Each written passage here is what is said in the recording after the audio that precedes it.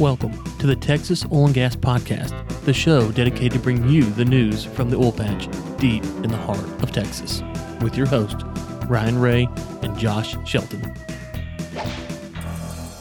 Welcome to the Texas Oil and Gas Podcast. We appreciate you tuning in to episode 53. I'm your host, Josh Shelton, with my friend and co-host, Ryan Ray.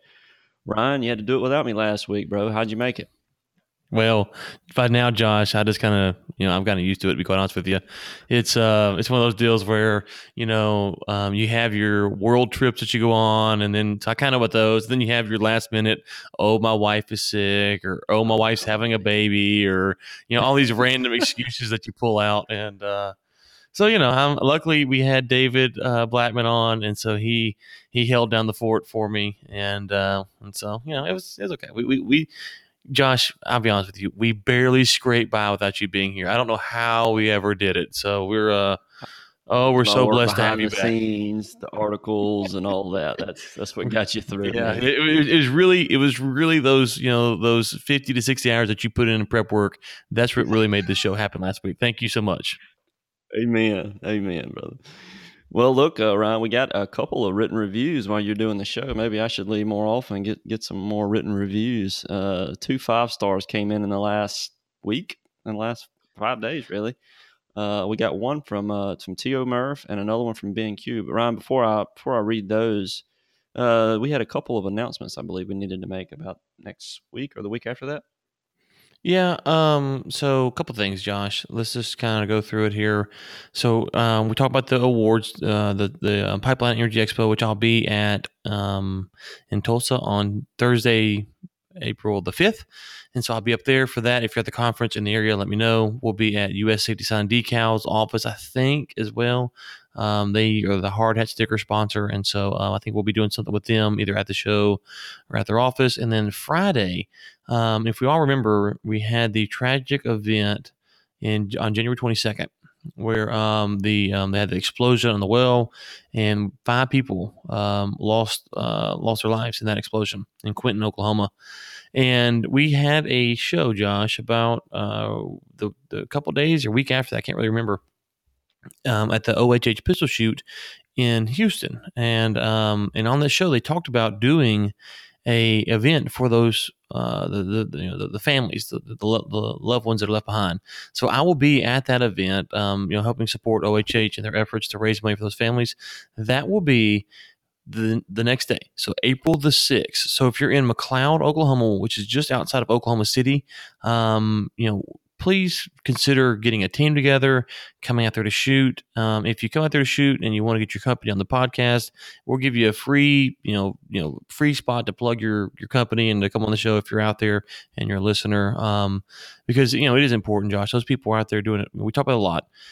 It's a serious thing. People on these rigs are doing very, very important work. We've got to have oil and gas for our society to run, and we just kind of forget about it. And it's a dangerous job, very dangerous job. And so when those out there lose their lives, if we can help support them anyway, we really need to. So I'm honored to be able to go to this event. And again, if you're out there and you're a listener and you want to come, it's a one-time offer to come and give your company a free plug. If you go to the event, you listen to the show, and you go and shoot or a sponsor or whatever, we'll let you come on the show that Friday and give you guys a plug. And then we also have some interviews with some of the sponsors I think that'll be there. So it should be a really interesting show, Josh. And, just really trying to help out wherever we can, man, because it's, as we talked about when they came on, OHH came on that day, you can't replace the loved ones. And it takes a while sometimes for, some of the benefit packages or whatever the families may receive to get in place. So this is kind of that stopgap to say, hey, we can't replace the loved ones, but this is something in the short term we can do. Can help. Yeah. Absolutely. Ryan, did you mention I believe you have the reward show that's coming up, not this Thursday, but next Thursday, right? Yep. That's just going to be the day before the pistol shoot, the clay shoot. Okay. Awesome. All right. Well, Ryan, the 2 reviews that we had written, one was from a guy named T.O. Murph. He wrote this on March 13th. He said, "This is a great podcast for staying updated on the Texas oil and gas industry. Someone who's temporarily residing outside of Texas yet intends to return back soon. The podcast is perfect for staying current on industry news and insight. Great job, guys." Thanks, T.O. Murph. We appreciate it, man. It's huge help. We and these written reviews really give us some insights into, what kind of folks are listening and the kind of information they're looking for. The other one, Ryan Ben QTX, he wrote this on March 17th, and he is actually a service professional with Quorum Software. He said that he loves the podcast as a way to go deeper into the stories behind the headlines and industry publications and news feed. Great way to find out what my customers, referring to his customers, are going to be talking about. So thanks for the review, Ben. Great review. Glad you liked the show. We'll keep working hard, and anything we can do to improve it, let us know. Yeah, and a couple things there, Josh. First off, people ask me quite often, hey, how can I help the show? How can I help the show? Doing what those listeners did, thank you so much. It really helps the show more than you know. Also, and you know this, Josh, we get people who want to come on the show a lot of times just to kind of promote what they do. Well, guess what? Quorum just got the free plug. It was that simple, right? Hey, they left the review, they left their name in the company. So if you're interested, and because of that, I went and looked up, Quorum. I wasn't familiar with them, and they are a company that is a software company in the E&P space. And so it's really simple because there's your kind of that free plug that some people are always looking for, and we're happy to give it out with a review. I think we're willing to exchange that. Absolutely. If you like the show and you leave us a good review, and your company name happens to be in there, well, why wouldn't we give you that review? So, I went and checked them out. So, Quorum Software, they're in the E&P business, and so actually they actually found me on Twitter, and we're kind of talking about some of the stuff that we've been talking about on the show. I think maybe some of their we talk about the advanced technologies for producers. I think they have some kind of solutions and ideas for things like that. Anyways, so here's your free plug, Quorum. Appreciate the review, but quorumsoftware.com. Go check them out, Josh. But it does really help the show out in more ways than you know, and we really, really appreciate it. I would appreciate it more if you said, instead of saying what you guys do, what Ryan does. If we just leave Josh out of that process, it'd be nice for me. But, Josh probably needs a pat on the back and attaboy every now and then. And then, hey, one more thing, Josh. We need questions for First Friday Q&A. So Ryan at globalenergymedia.com is the way to do that. Ryan at globalenergymedia.com. Send us in your questions, and we'd be happy to take a stab at them. Yep, absolutely. Yeah, we definitely need some questions the First Friday's coming up pretty soon. So if you got questions, send them in. Yep, and one final thing, Josh. I saw we always talk about where you can find the show, and so you can find the show obviously on iTunes, Google Play, Stitcher, Spreaker app, and iHeartRadio. Well, I saw the other day iHeartRadio filed for bankruptcy, so I'm going to keep saying it's on iHeartRadio, but I'm not sure that iHeartRadio will still be around. I don't know what's going to happen with that. So if you are an iHeartRadio listener, you can find it in other spots. Obviously, globalenergymedia.com has it. And then anywhere quality podcasts are found, you should be able to find the show. Amazon Alexa, all that kind of good stuff. And so, so I don't know, Josh. We're on iHeartRadio, but I don't know if that's long for this world or what's going to happen there with that. Last but not least, Ryan, before we hop into the show, big shout out to Drilling Info. They're the sponsor of our show this week, and they have awesome free trials. Did they ever get that third one up, Ryan? I wasn't here last week, so okay. So on that's a great question. I have a call with them on Monday, and I think they're wanting to talk about putting that third one back up. So they sent me a thing. They said, "Hey, we want to talk about this trial," and I think they made a new merger or bought a new company or something the other day. So I'm thinking that's what it is about. No promises, but just kind of based upon the tone of the email, they want to talk about something with some new software. So I'm thinking they're going to put that third one back up hopefully next week. But we'll let you know next Friday when we find out. Awesome. Well, like always, we're going to give you the rig count at the end of the show from Drilling Info. But make sure you go check out the free trial that they're giving all of our listeners. I believe this 14-day trial. You can go check out some of the products they have. I mean, it's really incredible stuff. Yeah. globalenergymedia.com/DI. globalenergymedia.com/DI. Obviously, the D and the I stand for Drilling Info. Try to make it simple. Absolutely.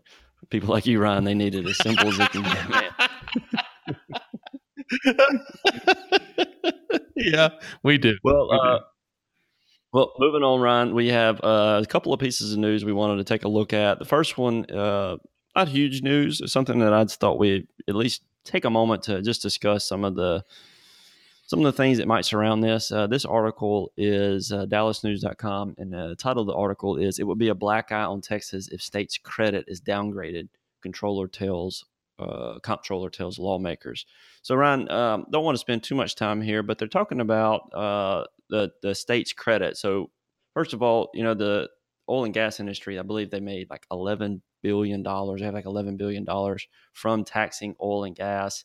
How do you see this playing out, Ryan? I mean, is this something that affects the oil and gas industry in any way? Is it something that we should keep our eyes on, or is this kind of a non-issue? Well, yeah, I mean, it's a complicated issue, and you're right. I think the rainy day fund has about $11 billion, and most of that comes from oil and gas. I don't know the exact percentages, but it's a large chunk of that is oil and gas money.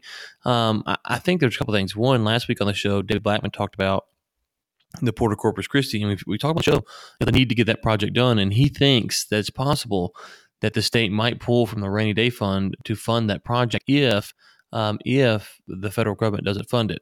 And so that's something to watch out there, what they're going to do with that money. And, it makes sense because, hey, you're making all this money off oil and gas, you're going to continue to tax it. Why not fund something so you can tax it more? What I found kind of comical about this whole idea, Josh, is that we always talk on the show, and we take a little flack sometimes about taxes and overregulation and stuff like that. And I think, though, this is the point, is that you're getting – you have this rainy day fund, which is $11 billion that comes mainly from oil and gas. And, if we're being completely honest here, the extraction of oil and gas is really a private deal. Josh has minerals. He sells them to a company. The company goes and extracts them. Obviously, there's regulatory involved, but I'm saying the core, it's a private transaction between two people, a landowner and three potentially, the landowner, the right owner, and the company. But but the government is benefiting off of that, and so we always kind of talk about overtaxing and things like that, and always being leery of stuff. I think these are kind of examples we want to point to and say, and here you are getting free money. You got this rainy day fund. We've got this huge project in Port of Corpus Christi. The state's got its own problems with pensions and things like that. It's got to put out, how you going to pay for this. We get to talk about property taxes in Texas and how that works. For me, I think the couple of takeaways. One, we need to get the Port of Corpus Christi done. As we talked about before, we'd like to see it done through private funding. We're not exactly sure. We need to get maybe Sean Strawbridge again to talk about is that an option? I don't know legally if that's even an option, but if it is, that would make the most sense. But if not, then the rainy day fund needs to pay for it. Why?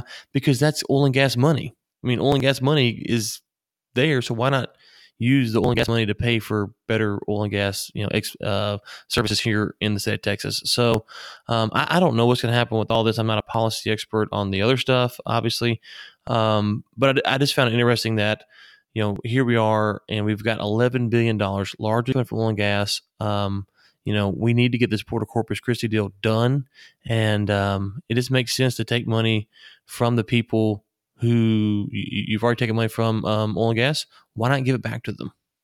Absolutely. I mean, looking at it, if oil and gas is already given that much money to the state, and they need X amount of million to get this port, which would bring in billions more in tax revenue. It just seems like a no-brainer, and it shouldn't take so long. That's the frustrating thing. It's like so much money is being thrown away, and it takes so long to get these jobs done. That's really my deal with taxes and the way some of the structures work, is that there's so much waste involved. Private investors, so much more efficient use of money and time, talent, and definitely agree there.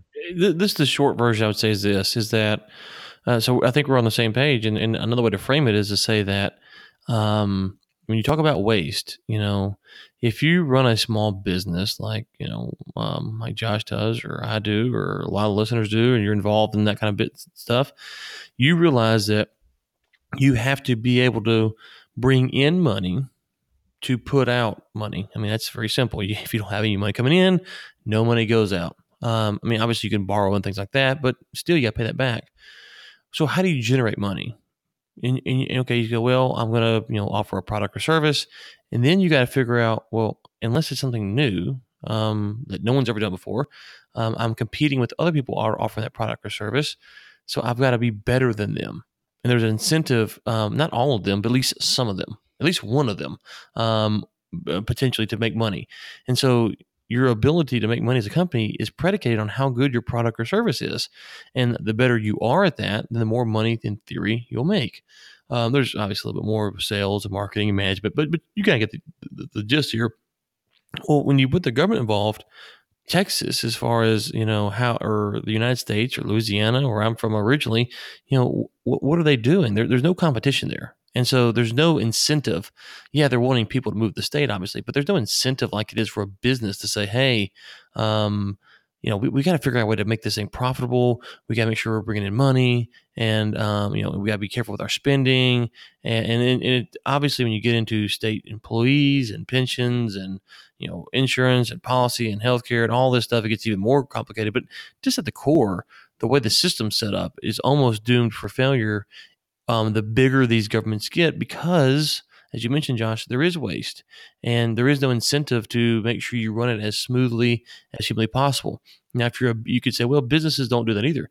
That's fine, but what happens to businesses that don't do that, Josh?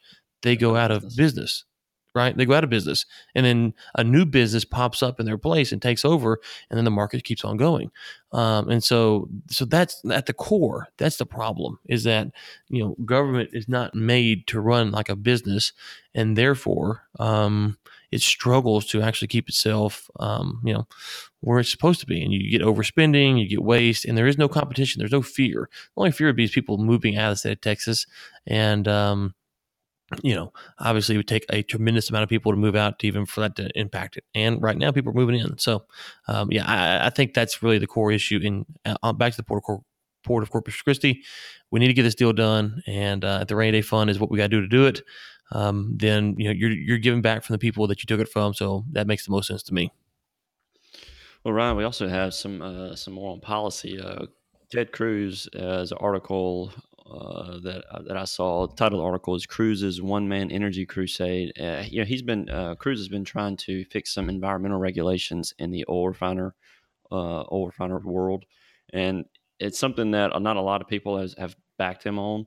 But he's been trying to reach out, I don't know, directly, indirectly to President Trump, and trying to get some of the mandated requirements that were put in, I believe, under the Obama administration with some of the EPA guidelines, trying to get some of those removed so that it can free up the Texas industry to not be so hampered by all these regulations. So looking at this, I thought it was something that was at least worth mentioning. He's working on some of these policies, and it's something to keep an eye on for sure. Yeah, and this is one of those super controversial topics, and I really don't understand why. We just got. If you've listened to the show, you're probably gonna know where I'm going here, which is, hey, I'm not in favor of subsidizing, just for the sake of subsidies. And this is a huge deal from a lobbying standpoint and things like that. And when Cruz was running for president, one of the things he talked about was this issue. And essentially, you look at it and you say, well, part of the way this works is that you're subsidizing corn farmers, to make sure we produce ethanol. And reading some of the comments here, I was very curious why some of the refiners were in favor of this. Because it would seem to be that you kind of go back to that free market thing. You go, well, I'm not really sure why you'd want to have to pay for these credits or use the corn or whatever. It seemed that would if you want to use the corn, you want to use ethanol, that's fine. But if you don't, then you have to buy the credits. It just makes your cost of business go up. And there's actually a story referenced in this article from Reuters, and it talks about Valero and kind of how they handled it, and how they're not they weren't really a fan of this policy. So I was really kind of surprised that some of the people, I think, from the API were in favor of this policy, and I don't really understand it, Josh, because to me it seems like from a free market standpoint, not the best idea, and it seems like Cruz is on the right side of this issue at least. Well, something that we'll definitely we'll keep updated on, just seeing how it goes. Curious to see if maybe by June or so what this plan is going to be looking like. I don't see a lot happening right now, but it's definitely something to keep an eye on. Yeah, it's one of those deals where so if you're a corn farmer, obviously this makes a lot of sense for you. I mean, let's just call it like it is. If you're not a corn farmer, then, it's like, well, okay. I think the lines get kind of blurred by saying, hey, this is a huge deal for the environment, or, it's more cost effective or stuff like that. And, I'm just not sold on that. But, at least, I don't know. It's one of those things where I don't really understand. It's a very politicized topic, and I'm sure we might get some heat from some of the ethanol folks out there. And if you know me, Josh, it's not that we're against it. We're just saying let the market work itself out. And when the government imposes regulations, that's preventing the market from working itself out. And so I don't know. I'm not a big fan of this. I think Cruz is right here. But there's some folks in the refining business that are for it. So it makes me kind of go, well, maybe there's something I'm missing here. And if you're in that part of the business and you say, hey, yeah, this is what you're missing, Ryan at globalenergymedia.com, we'd love to hear why. Because to me, it seems like from the oil and gas side, a no-brainer to deregulate this part. I don't know why they wouldn't want to do it, but you know what? Maybe something we're missing here. Yeah. Well, Ryan, there's we've had a couple of talks the last couple of weeks that we've been on the show, and about technology, big data, and some of that. There was an article that came out with the title of the article is Netflix for Oil Setting Stage for a $1 trillion battle over data. So, Ryan, I was looking through this article trying to find some substantive things, technology. There's a lot of stuff in here, a lot of stuff about data. They've talked about how much they've acquired since 2010 when they started tracking a lot of this stuff. And the amount of data they're going to have by 2025 is just going to be, insurmountable. I mean, it's going to be just an enormous amount of data they're going to have. And what they're saying is they're going to be able to use this data for all sorts of purposes. It should help increase revenue tremendously. But Ryan, as I looked through it, I was just really looking for some specifics. Like what exactly are they measuring that they in the last couple of years? What are some of the developments? And again, it was kind of vague. They talked about mapping reservoirs and being able to track this data in live, at live time, but couldn't find a lot, man. When you look through it, did you see any specific technological advancements or some of the specific things they're using rather than just kind of generalities? Yeah, I don't remember seeing something specific like that. I think more of what's going on here is we talked about this a little while back, and David Blackman, for those of you who missed last week, kind of broke down maybe some of these improvement in technologies that you could look towards. But I think that you got to think about like this, Josh, is that you're going, okay, Alan Gilmore said one time, the former CEO of Drilling Info, I think he's a chairman now. Anyways, he said that every day when you drill a well, it's like running a science experiment or something to that effect. And so you have all these science experiments that are running every day. And so when you think about it like that, I don't want to say each well is unique. I guess it is on some level. There's a lot of similarities. But if you kind of think about it like that, saying, okay, well, everything is not 100% same. So there are differences. And then obviously, the difference between a Bakken well and a Permian well is going to be a lot different, or a Marcellus well and a Haynesville shale and all that kind of stuff. And so if you start thinking about it like that, saying that each well is unique, and how we drill it, and all, the company, what they're doing, things like this. So all of a sudden you start collecting that data. It kind of goes back to, we talked about before, this idea of, well, you collect the basic data. You say, okay, well, this is what we're doing. We want this data. And then all of a sudden you look at it and you go, hold on, you know what? Do we need to collect this extra data? We didn't think about this before. And what that might be, I don't know. I'm just saying, but that's kind of how data collection works. Okay, yeah, let's collect this. Or when we look at the data from this standpoint, what does it tell us?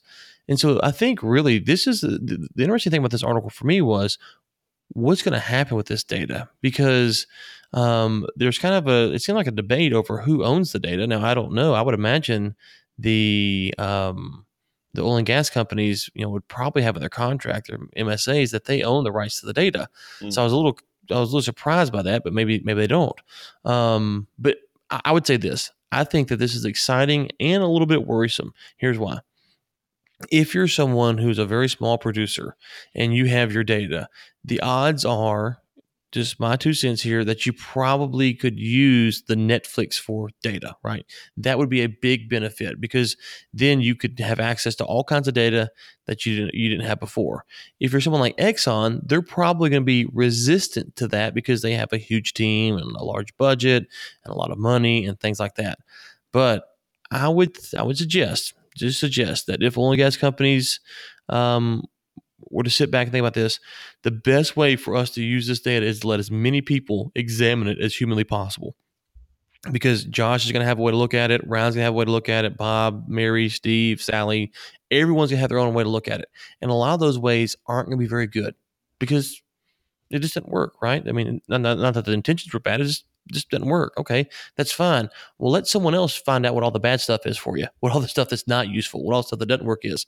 But guess what? That person that you never would have came across, they get access to the data, and then they figure out something that's more important that you ever would have discovered. And so I'm not saying that's what they're going to do. I think that would be the best thing, is to give people access to it. Maybe you could put it up where Ryan and Josh want to start a company and they got to pay, $5, $10, $15, $20, even $100,000 to access this data library, and then we can develop it from there. That would be some way to kind of keep it from the everyone who wants access. But I would suggest that. It seems like that is the best way for the market to work, the best way to ensure that you get the best ideas. You create competition, like we talked about a minute ago.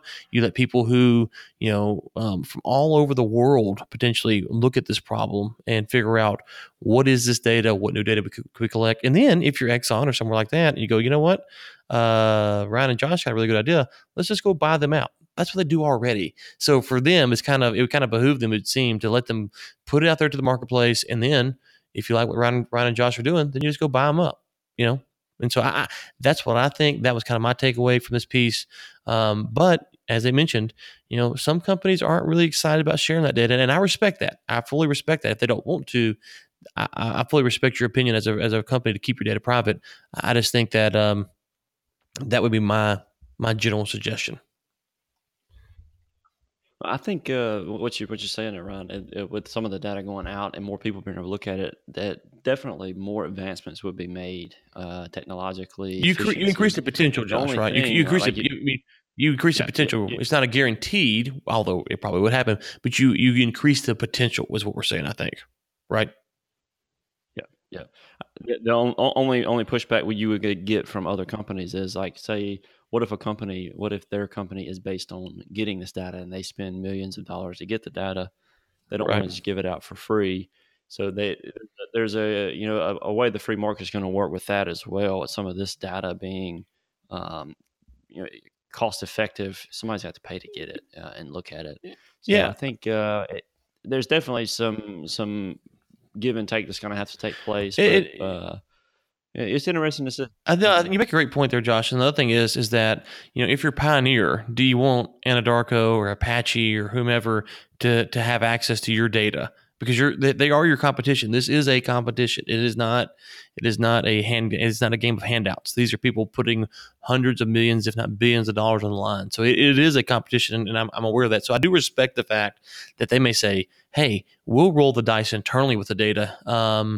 And because we don't want, I'm not saying this is the official stance, but Pioneer may say we don't want Anadarko and Apache and Energen to have access to this data because, you know what, we're going to figure it out ourselves. And I respect that. That is their right, because they are competing with these other companies.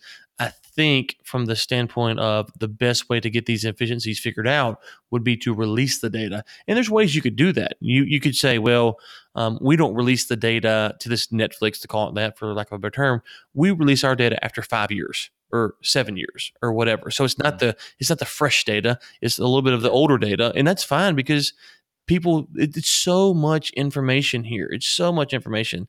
This can take a long time to kind of process all this stuff and start thinking about it. So this is a very long lead item, I would imagine. So I hope from the standpoint of advancement that the companies figure out ways to release it. And the other problem would be, Josh, I forgot, was, Pioneer or Apache or Anadarko might look at it and say, well, we're putting in, X amount of data into the system, whereas a really small producer is putting in X, divided by 1,000, but they're receiving the same benefit. So there's definitely things that have to be figured out along the way, because a small producer is getting access to all the technological benefits and they're not putting in the same amount of data. You could have a problem with that. So I don't know the solution. I would like to see it where the data is accessible, but I understand, like you're saying, there's pushbacks, and there's a lot of good pushbacks, and that's fine. If you want to keep the data, that's fine. But just from a purely, hey, I want the industry to do better standpoint, I would like to see the data out there. I don't think that's going to happen, and I understand why. Yep. Well, Ryan, we have a good friend David came on the show last week, David Blackman, and he he's a Forbes contributor. He recently posted an article in Forbes 2 days ago on the 21st, and the title of the article is "U.S. Oil Boom May Be About to Expand Beyond the Permian." Pretty in-depth article. He talks about some of the things that are going on, especially around the Gulf of Mexico lease sale. I believe he has here that the DOI has billed it as the largest in history. It's $124.8 million in lease bonus bids. Pretty in-depth article all around. Did y'all talk much about this when he was on the show last week, Ryan? I don't want to go through too much if I've already discussed most of it. Well, Josh, I'm not the smartest guy, as you said a minute ago. But I think if the article came out on March 21st and this is March 23rd, I don't think we discussed it last week.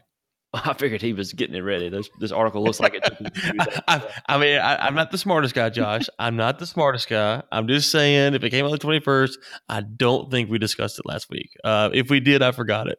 But I will say there is some good stuff in here. And one of the things we talk about looking forward in the market, Josh, is that there's always indicators. One of the indicators for a long-term outlook on the market is what's going on offshore. If you go back to a little bit over a year and a half ago, offshore was kind of being told, people were saying offshore is dead, it's going away. Well, we talked about stories towards the end of last year where offshore deals were happening. I think this is going to be interesting to watch. If this offshore sale goes really well, that's a great indicator for the long-term outlook of the industry. And it doesn't mean that it's the right outlook, obviously. People could be wrong, but it does mean that that the people who have a lot of money, who are risking a lot of money, they think that the outlook is good, because these offshore projects, they're not going to start. If you buy it, tomorrow, you're not going to go drill a well the next day. This is a 5-10 year type deal, and so if you're looking at it from a long term standpoint, 5, 10, 15 years. If this sale goes really well, the bids are there, the blocks are sold, it's a very encouraging sign for our industry long term. If it's not, you do got to sit back and figure out what's going on here. Was the acreage not that good, or is it a bad sign about the long term outlook for the market? My prediction is that it will go, assuming the acreage is good, which I don't have any insight on one way or another, but assuming the blocks are good and there's a lot to be drilled there, which I'm sure there is, that this sale will go really well. If you look at the BP's energy outlook for 2018, oil demand and gas demand through 2040 is expected to go up. So I don't see any reason why this wouldn't go well. But if it doesn't, then I think we do have to figure out why it didn't go well. Well, it's definitely something that we'll keep on. David comes on, probably once a month. Something I'd like to get his opinion on maybe in a couple of weeks. Ryan, we have one article that is I've been looking at it. It was fascinating to me. I've never heard of this stuff. The article is radar images show large swath of Texas oil patches heaving and sinking at an alarming rate.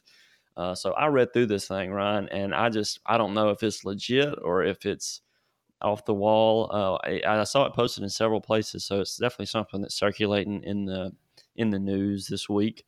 But they have 2 giant sinkholes near Wink, Texas, and they're saying that it may just be the tip of the iceberg. The study, they have some satellites from space that are like taking snapshots of 4,000 square miles, and they're showing some areas where there's been a lot of oil activity where the actual ground is actually sinking. And they're hypothesizing, I guess, that it is due to oil and gas activity. Yeah, so I think I want to be very careful and tread lightly here. Is it Occam's razor? Is that the thing? The most likely explanation is usually it, right? Okay. So it sounds like to me that that's where they're going with this. And if we're being fair, That's the most logical place to start your journey. Hey, we've got a sinkhole. What's the most likely thing that would cause it? Well, we're drilling a lot of oil and gas. That's the most likely place to start. So I can't get mad at anyone for starting with the most logical place to start at, which would be there, right? I mean, that just, I mean, what else would you, where else would you start at? There's probably some other things, but that would seem to make sense. I'm kind of torn on this. First off, I don't know the answer to the question. Let's just be very clear. I don't know the answer to the question. I have said before on the show, if oil and gas people, if we need to own our sins, if you will, our mistakes, when we're wrong, we got to do that. But the problem is, as we talk about, Josh, there's so much bad stuff out there that's really hard to look at this and go, oh, okay, well, this is called by Texas Oil and Gas, so therefore let's just crucify the industry. No, I'm not willing to do that either. I think here's kind of my takeaways from this. Let's just, for sake of argument, just say that they're right, that the drilling is causing the sinkholes. What should we do? That's really the question. What should we do? And the answer is we have to keep drilling. That's the reality. If we don't keep drilling, the implications are could be very bad because, and when I say, and so let me just clarify this. When I'm saying keep drilling, I mean as a society, not necessarily maybe we could not drill in certain areas or close to sinkholes. Okay, I'm not talking about that. I'm just talking about in general. We can't stop drilling for oil and gas tomorrow. That's catastrophic. That's catastrophic for our society. So we have to keep drilling oil and gas wells. Now, again, is there exceptions around the sinkhole, stuff like that? Sure, we can have that discussion. That's fine. But as a whole, I read this article and go, if they're right, if the Occam razor proves right here, it doesn't change the fact that we have to keep drilling for oil and gas. It does mean that maybe it does cause sinkholes, and we got to figure that out, and that's something that we have to talk about as a society. But I think the overreaction to this article could be, oh my gosh, we're having sinkholes, we have to stop drilling, and that can never be part of the discussion because we will go back to the Stone Ages. And so that would so let me just kind of recap this so I'm clear. First off, I have no idea if this is true. Well, there's sinkholes out there, so I know that's true. I have no idea if it's being caused by oil and gas. The second thing is, if it is, as a whole, society cannot stop drilling. The U.S. cannot stop drilling oil and gas. It would be terrible for our country and for the world. And the third thing is, I don't remember now. I forgot the third point, but there was 3 points there. And I will say that it doesn't mean that landowners should be compensated if there's damages and people might be relocated if it's proved that oil and gas companies cause this. We've been very clear, I think, Josh, and I hope we've been clear on that if industry, and I know I'm clear on this position, but I'll restate it.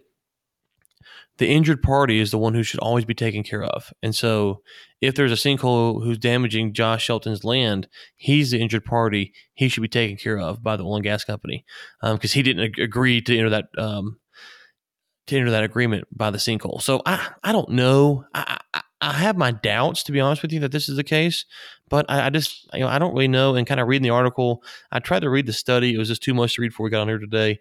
I don't know, man. That's kind of I think that's a fair position to take. Absolutely, yeah, definitely fair. And I think my questions are: we need to get people that are on both sides to get in and look at the data and kind of have a discussion of it.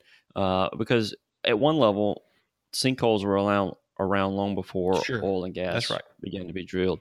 And with that in mind, I wonder if sinkholes tended to be in areas where oil and gas was more prevalent. Mm-hmm. So if there are areas that have more oil and gas, do sinkholes occur in those areas more often naturally? Right. So there's all kinds of questions that you had to look at some of these things before you go in and say this, because I don't want to say it's coincidental.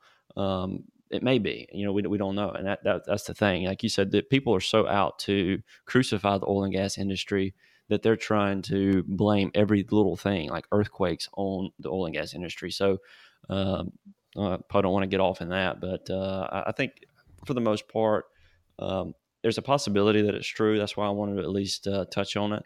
And if it is, like you said, we can't stop drilling, but maybe there are things that we can start to try to become more efficient on. I think they said that pumping the saltwater waste in there and some of that was maybe causing it to happen more frequently.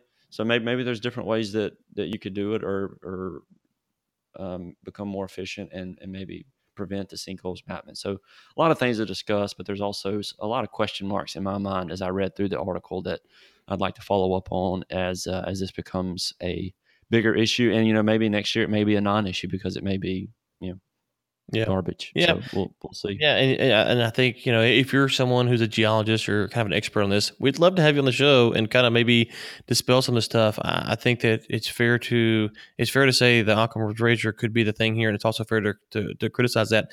The question I would really have is, and this goes back to my ignorance on how this stuff works, was how would you prove this out? And I mean.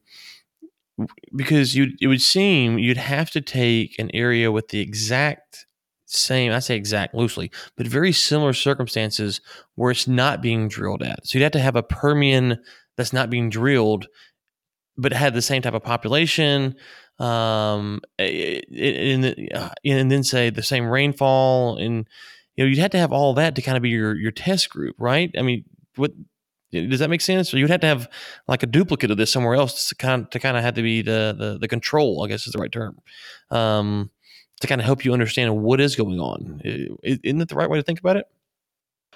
Yeah, that's exactly what they'd have to do, Ryan. They'd have to look at different areas that maybe fit the same geological profile, but drilling is not happening, and then measure how much it's not sinking. It's a difficult thing. I think if they could go in and get some studies from multiple locations that are being drilled, that are using certain things, and show the same phenomena in those areas, and then say these areas have a similar geological profile, they're not being drilled, and it's not sinking, that would be a pretty good case. I think if they could go in and do that, that would be a pretty strong argument.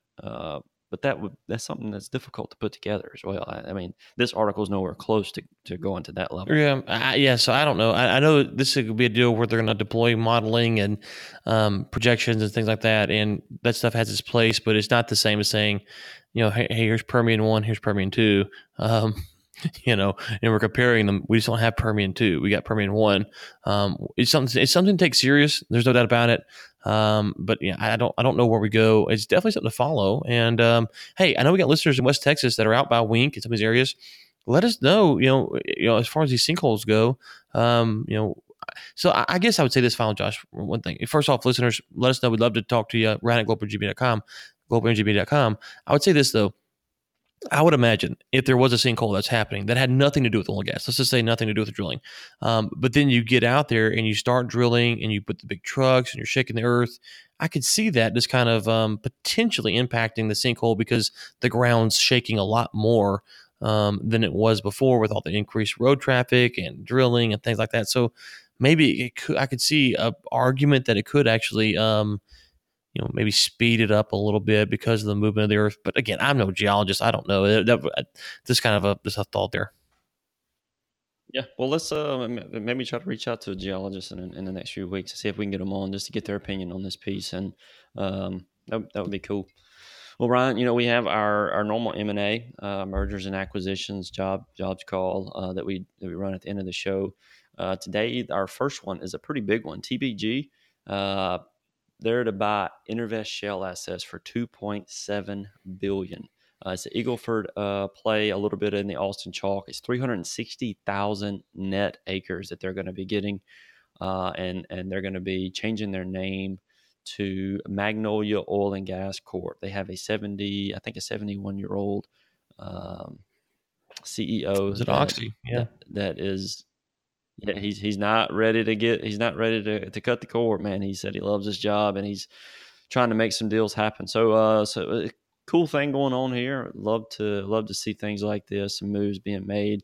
And hey, I'm curious. This is one to watch. You talk about kind of a jobs call and business development outlook, because if I read the article right, Intervest is keeping. Let's see here. Intervest will operate the assets and own about 51% of the company. So Intervest is going to still operate the assets and own 51%. So I'm not sure exactly if there's going to be more after this or what's going to go on. It was an interesting piece, though, and definitely something to watch out because, Magnolia will be hiring people. They will be doing stuff, but how this shakes out between them and Intervest will be something to watch as well. The article, at first I was thinking, hey, they're going to buy this Intervest stuff, and they're going to operate it, but Intervest is still going to operate it, it says. So I'm not really sure where exactly Magnolia will go from there moving forward. Yeah, well, definitely something to keep an eye on for sure. We have two more, Ryan. First one, Pioneer deals Eagleford assets to Australia's Sundance. So a couple of deals that came up in the Eagleford this week. Sundance said March 5th that it had agreed to acquire Eagleford assets in the volatile oil window from Pioneer for $221.5 million. It's 21,900 net acres. So Pioneer's definitely making a move there. And well, I mean, this was more of a matter of time deal, right, Josh? Because they said a month ago or a month and a half ago that they were going all in on the Permian. So this was just kind of more of a when's it going to happen, yep. and it didn't take them long. It didn't take them long to unload it. Yep, it's good to see. I think a lot of people are going to be making that move this year, and I mean they're going all in. But I can't imagine the competition is going to be out there, man. It's going to be incredible. The competition in the Permian this year. Last one, Ryan. Venado and KKR acquire Cabot Oil and Gas Eagleford assets. I wish we had our good friend Sergio. Hold on. What did you say? Could you read that headline again? Who? Did you say Cabot? Cabot Oil and Gas. Yes, Sergio needs to be on today so we could interrogate him for Cabot Oil and Gas. Cabot Oil and Gas. You mean to tell me that we've got a Cabot Oil and Gas update and Sergio Chapa's not on the show? Not on the show, man. Yeah, was he unavailable or what was the deal? Well, he's I think allergic to Cabot, so he wanted to stay away. He's got a Cabot allergy, huh? Yeah, he does. Well, okay. So to the folks at Venado and KKR, congratulations on Cabot Oil and Gas. It took you 53 episodes, but we have finally got that Cabot Oil and Gas update in. And I don't know if we'll ever talk about you guys again. Hopefully we will. But yeah, it's funny. Sergio couldn't come on this week, and here it is. So I'm not saying it's related, but take for it what you will.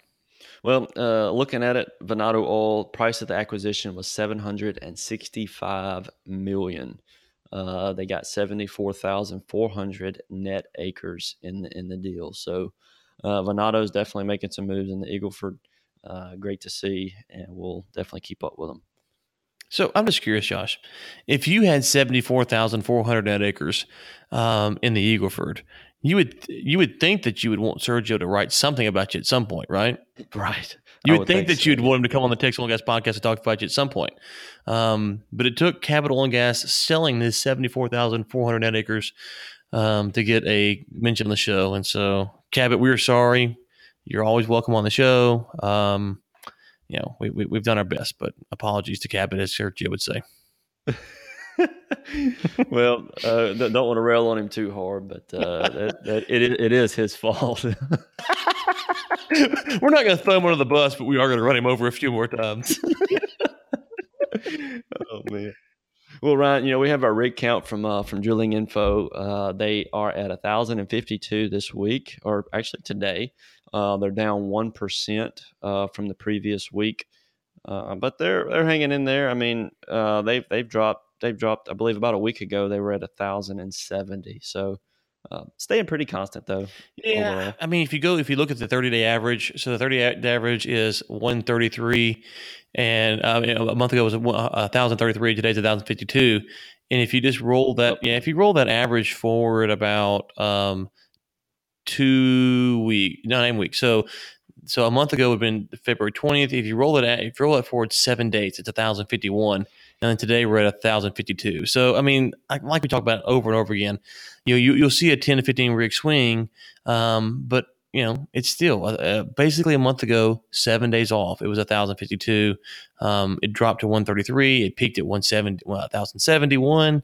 So it's in that range, and that's just where we're seeing it at. There's not a lot of drastic swings. The market seems to be responding to the price, responding to the inventory reports, and it's just kind of rolling between 1,033 and 1,030 and 1,070.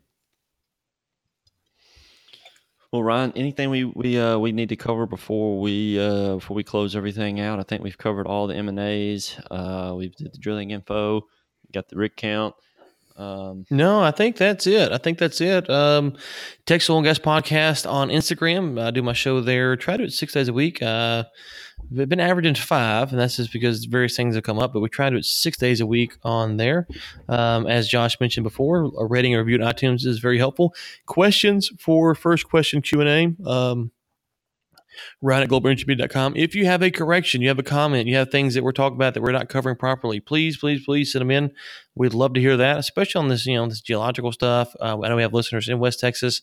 If you're out by these sinkholes, maybe you're out there and your whole life that thing's been out there and it ain't moving, and or maybe it's moved a lot. Whatever the case would be, we'd love to hear your comments on any of that stuff. And again, we'll be out on the road 2 weeks from now in Tulsa, Oklahoma on April 5th, and then McLeod, Oklahoma on April 6th, the first for the Pipeline and Energy Expo, and the second for the Oilfield Helping Hands benefit. So if you can sign up for that, that would be awesome. Would love to see you out there. And again, if you sign up and you're going to be in McLeod and you come up and say, hey, I'm going to listen to the show, we'll get you on, let you, plug your company and do just a straight promo, basically.